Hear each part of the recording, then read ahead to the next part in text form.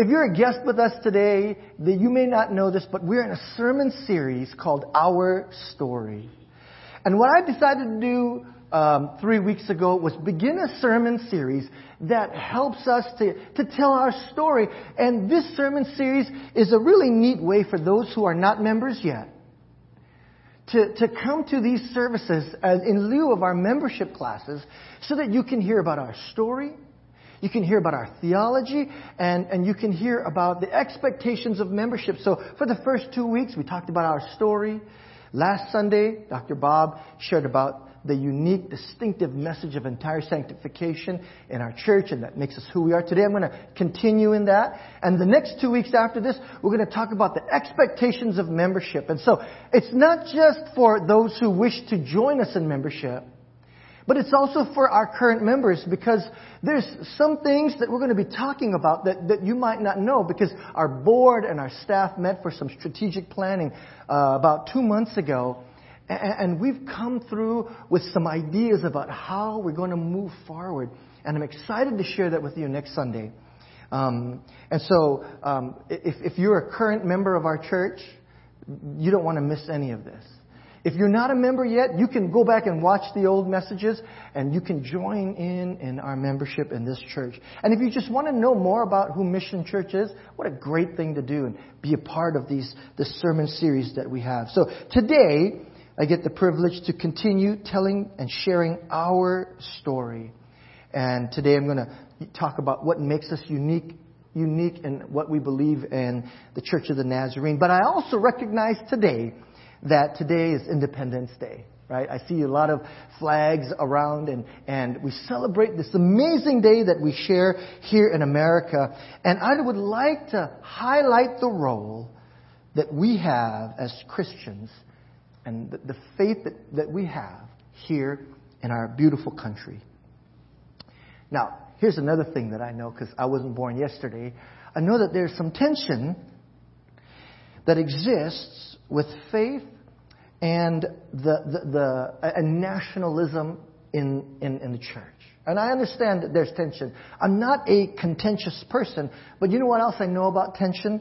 I know that there's value in tension, because tension makes us stronger, right? When you lift weights, you fight against that tension. It builds muscle. And I think we have a great message today that will help build the spiritual muscles of our church. So here's the rub. The tension, the rub, right? My poor attempt at humor. Here's the rub. In America, right, we are the land of the free and the home of the brave. That's what we associate ourselves with as Americans, right? And we gained our independence from the British, and faith had a great part in our move towards independence. And one of the reasons we fought for independence was for the opportunity that we get to worship freely. And after 200 years, that's what we're doing today. We worship freely.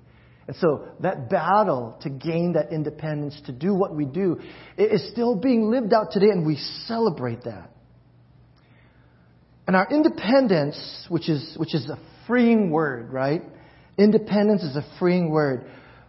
But we have to be careful as Christians, because we don't want to be so independent to the point where we rely on our own self-sufficiency to build the kingdom of God and to find our way to salvation. We never want to get to the place where all that we do, we feel like we're the reason why the kingdom of God is flourishing, or we're the reason why we can find salvation. When we get to the place where our self-sufficiency supersedes our dependence on God, we've totally missed the mark. And so we live in this tension as Christians in America to live free.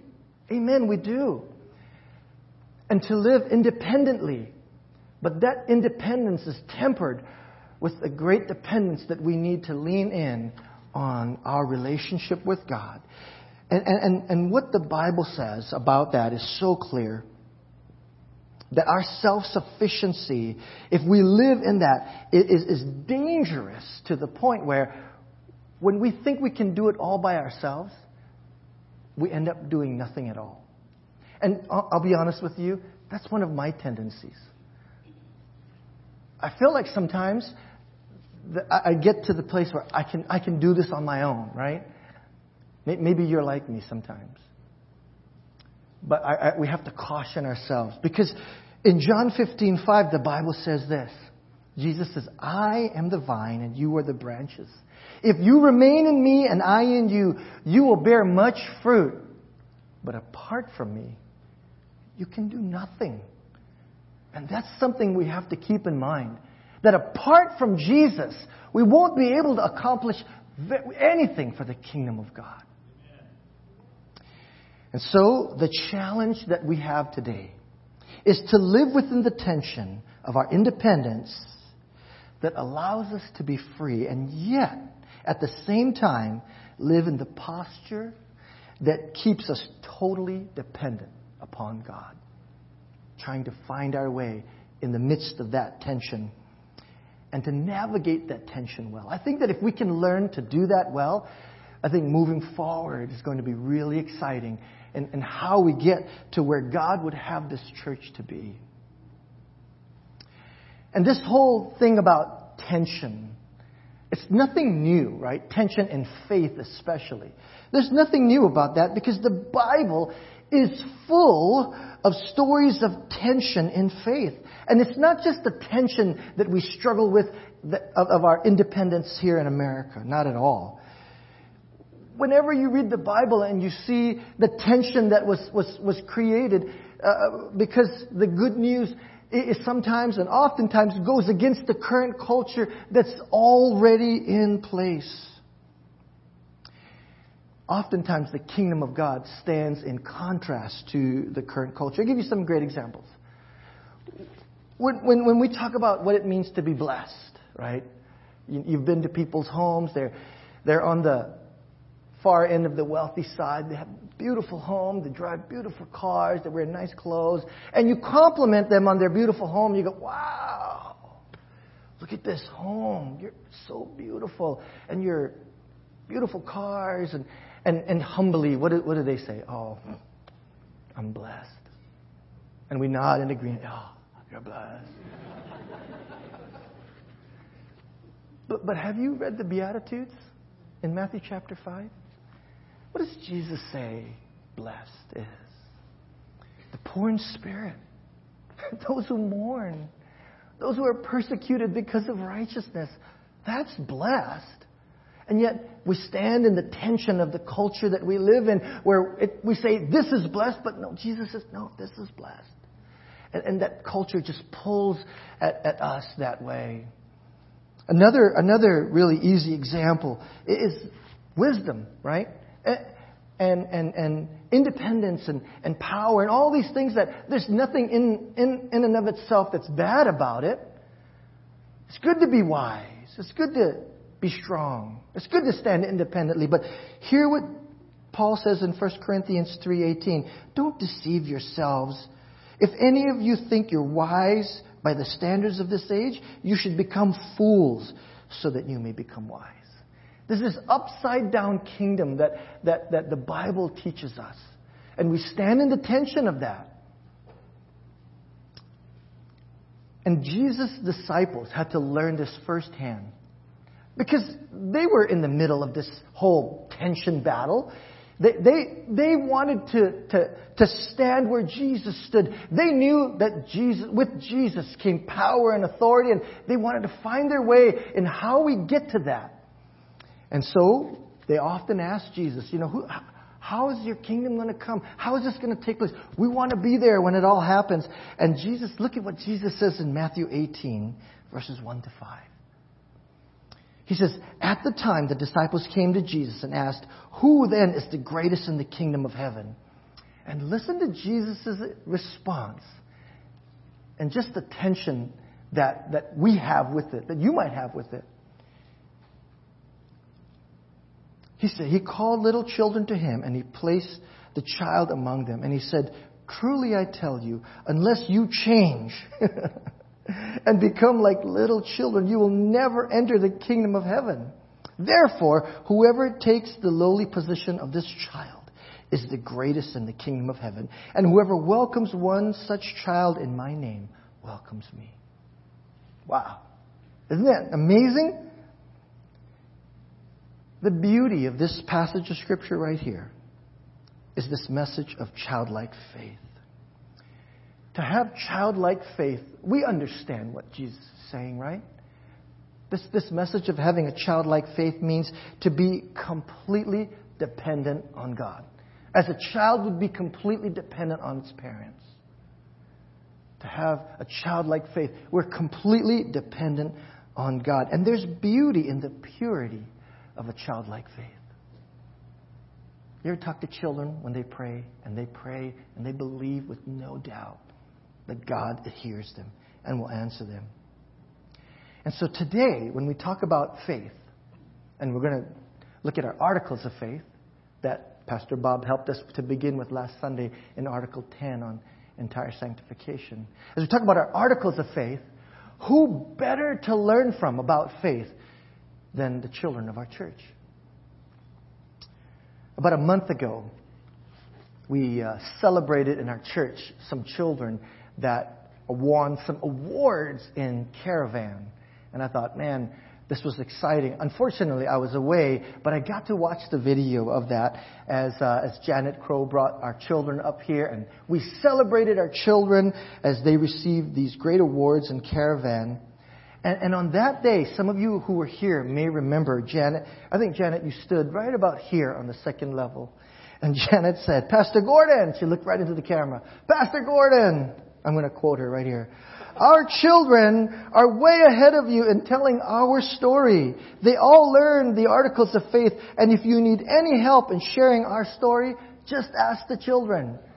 So I said, okay, children, will you help us tell our story and learn about faith? And we have some great children that said yes to this amazing call. See, the articles of faith that we're going to talk about a little bit today is found in the manual of the Church of the Nazarene. And what the articles of faith do is they help us define our theological positions. The articles of faith help to give meaning and definition and understanding so that when we read the passage of Scripture, we can learn how to interpret that and hopefully apply it into our lives. And so, when I approached Janet and I said, Janet, can you help me with some children that could help us to learn more about the articles of faith? She said, absolutely. And she pointed me to a young man whose name is Cade Miles. And so I got a chance to interview Cade Miles and have him tell us and teach us a little bit about what he's learned about the articles of faith. And so we recorded this the other day, and I want to introduce you to Cade Miles. Go ahead and introduce yourself to us. My name's Cade Miles. I'm almost 12, with my birthday being July 16th, and I'm going into 7th grade. Wonderful. And Cade, how long have you been in the Caravans program here at Mission Church?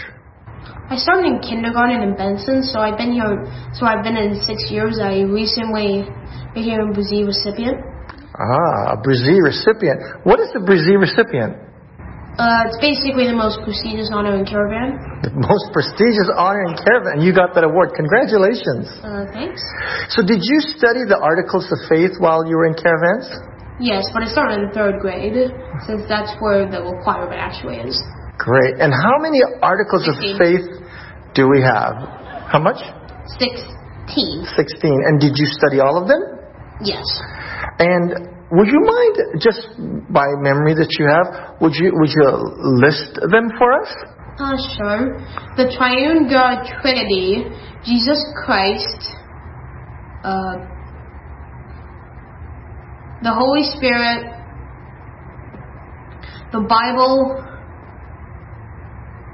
sin atonement, free agency, repentance, justification, regeneration, and adoption, entire sanctification,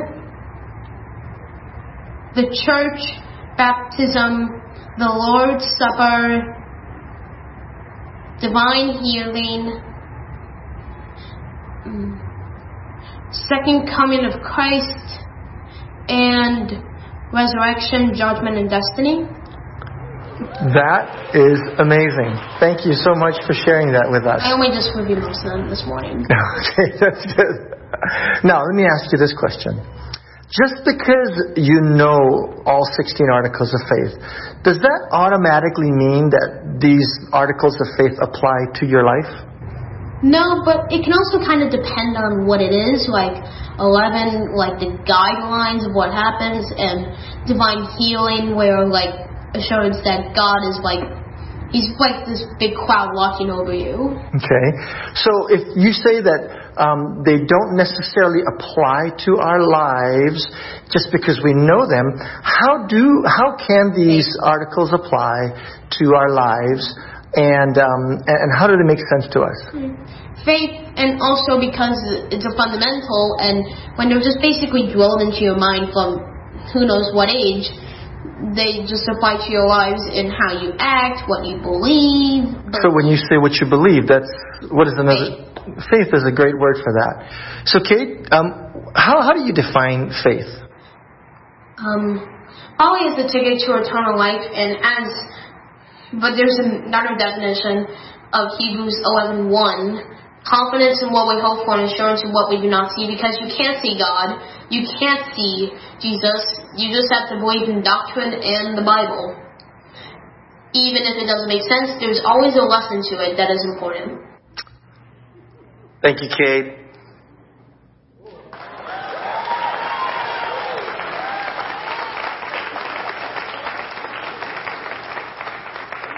I heard Cade was here this morning. Where are you at, Cade? Is he? Oh, he's gone already? Okay. When you see Cade again, would you just thank him? And I'm not going to embarrass anyone by asking you to raise your hands, but I doubt that too many people in here can recite all 16 articles of faith here by memory. I was inspired talking to Cade. I really was. He was a blessing, and he shared some things that I want to just recap for you one more time. Right? I will tell you this, we don't have time today in this sermon to go through all 16 articles of faith one by one. But just as this young man, Cade, and these wonderful women behind me did already, they all know them because they took the time to study them.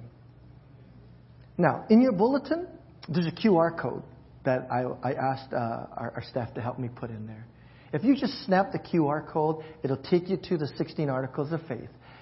And if you're going to be a member of this church, or if you are a member of this church, then my recommendation to you is, please review the articles of faith to know what we're talking about today. And to understand this one really important thing that Cade said, that I asked Cade, just because you know and you read the articles of faith, does that apply to your life? I've read them, I know them, but how do we get from knowing what we read on paper to that becoming a part of our lives? That's where the rubber meets the road. And Cade said, faith. Faith is the key, church.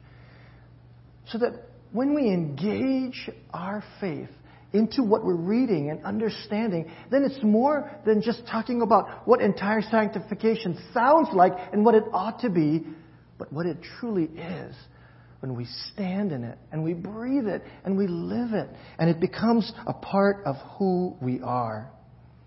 Because just because you know the articles of faith doesn't mean it'll apply to your lives.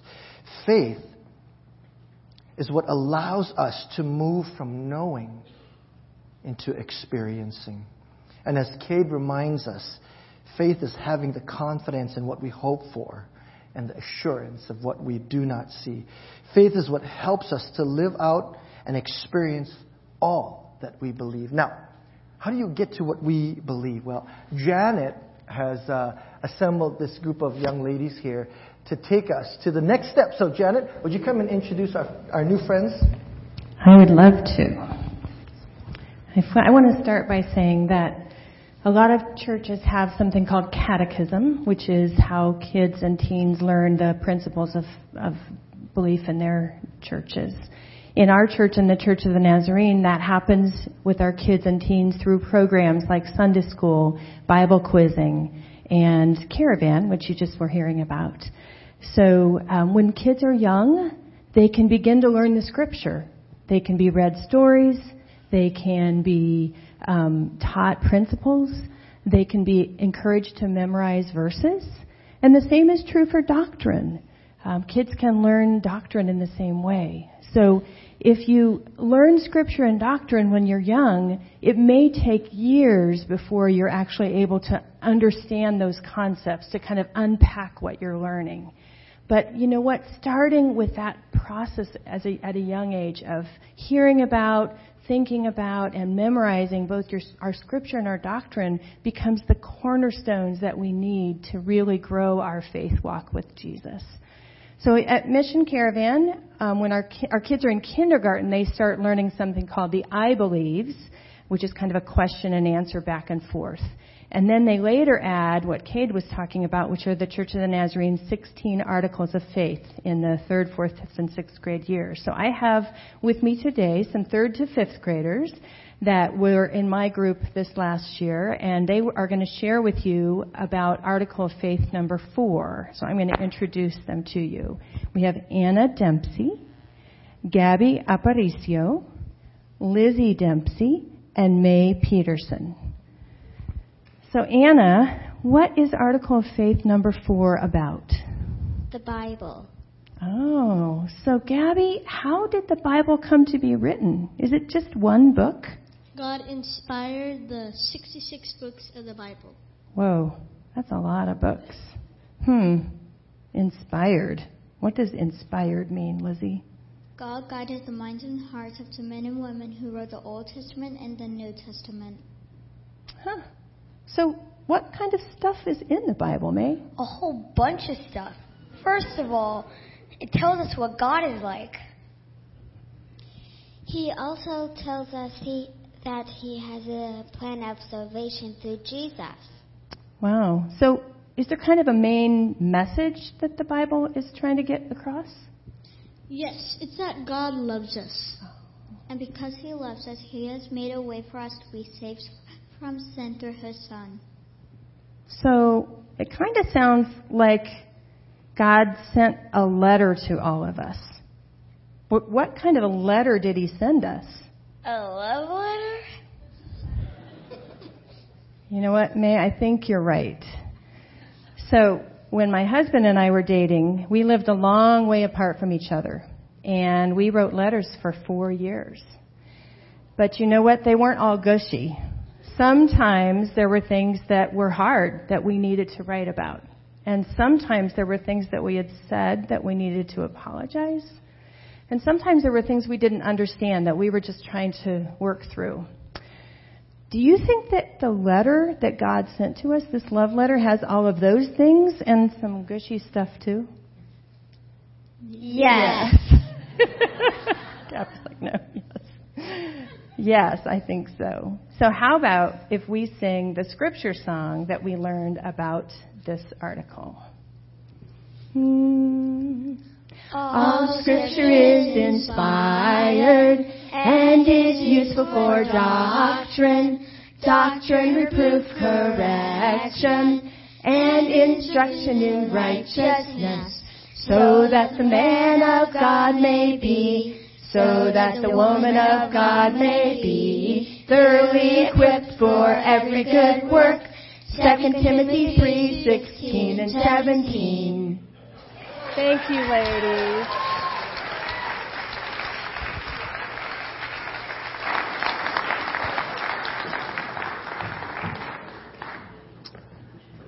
Wow.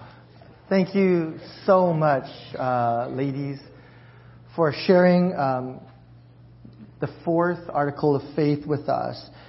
Which reminds me of Romans 10:17 that says, consequently, faith comes from hearing the message, and the message is heard through the word about Christ. And I pray that through these articles of faith that we're talking about, we're looking at this beautiful word, faith. And just to put all of this together today, my prayer today in this message is that you know that living by faith gives us the freedom not to be in control. Faith in God frees us to trust in the one who sits on the throne. And this is a wonderful way to live, I want you to know. Because it takes all of the pressure off of us and it places it upon the one who can handle it. You see, God, you know this, doesn't struggle with the things that we struggle with here on earth, right? He's never stressed out. He's never anxious. He's never worried about anything. We fail. God doesn't. We make mistakes. God doesn't. We fall short. And He never does.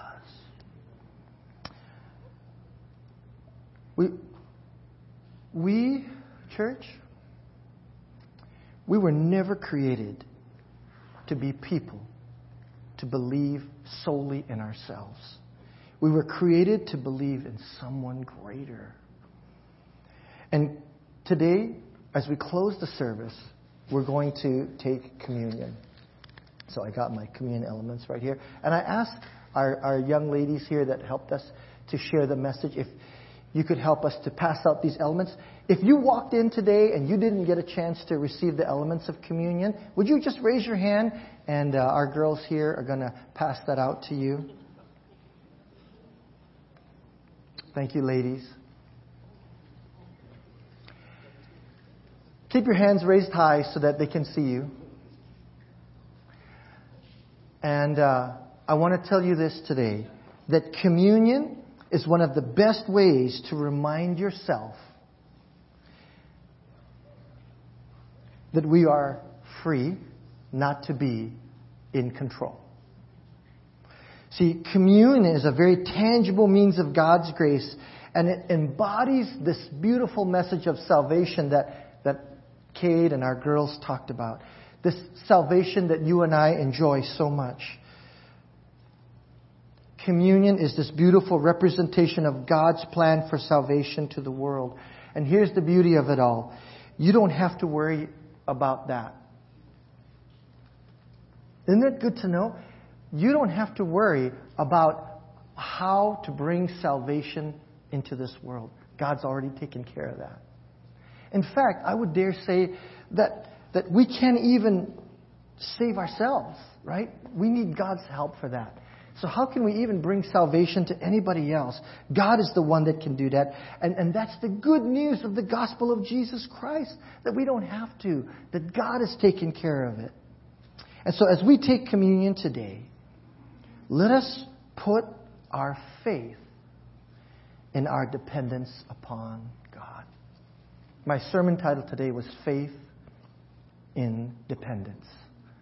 And that's what we need to do, is learn how to live in the tension of how we put our faith in our dependence upon God. In Galatians chapter 2, verse 20, Paul writes these beautiful words.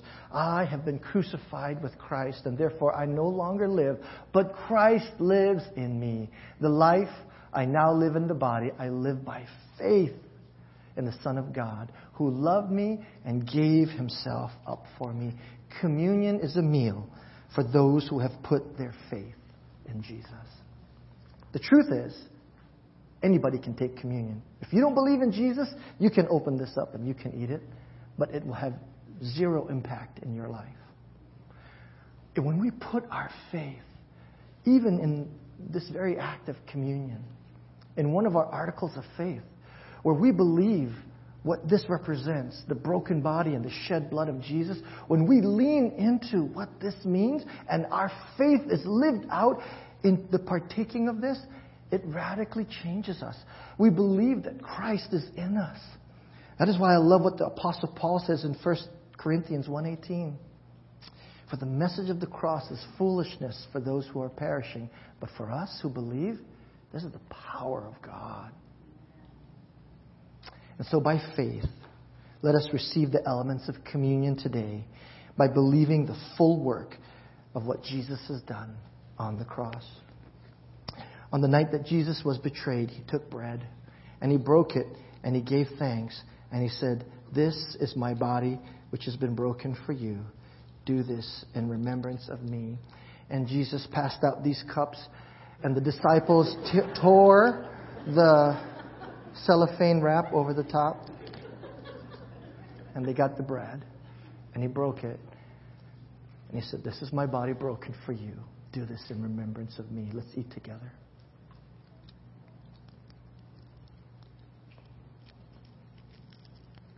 And on that same night, he took the cup and he poured it out, and he said, "This is the blood of the new covenant shed for the forgiveness of sins." See, this is where our faith comes into play. Church, do you know?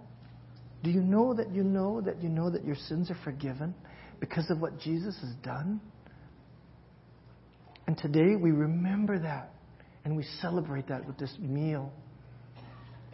And so, with that, let us remember and rejoice by faith and drink together.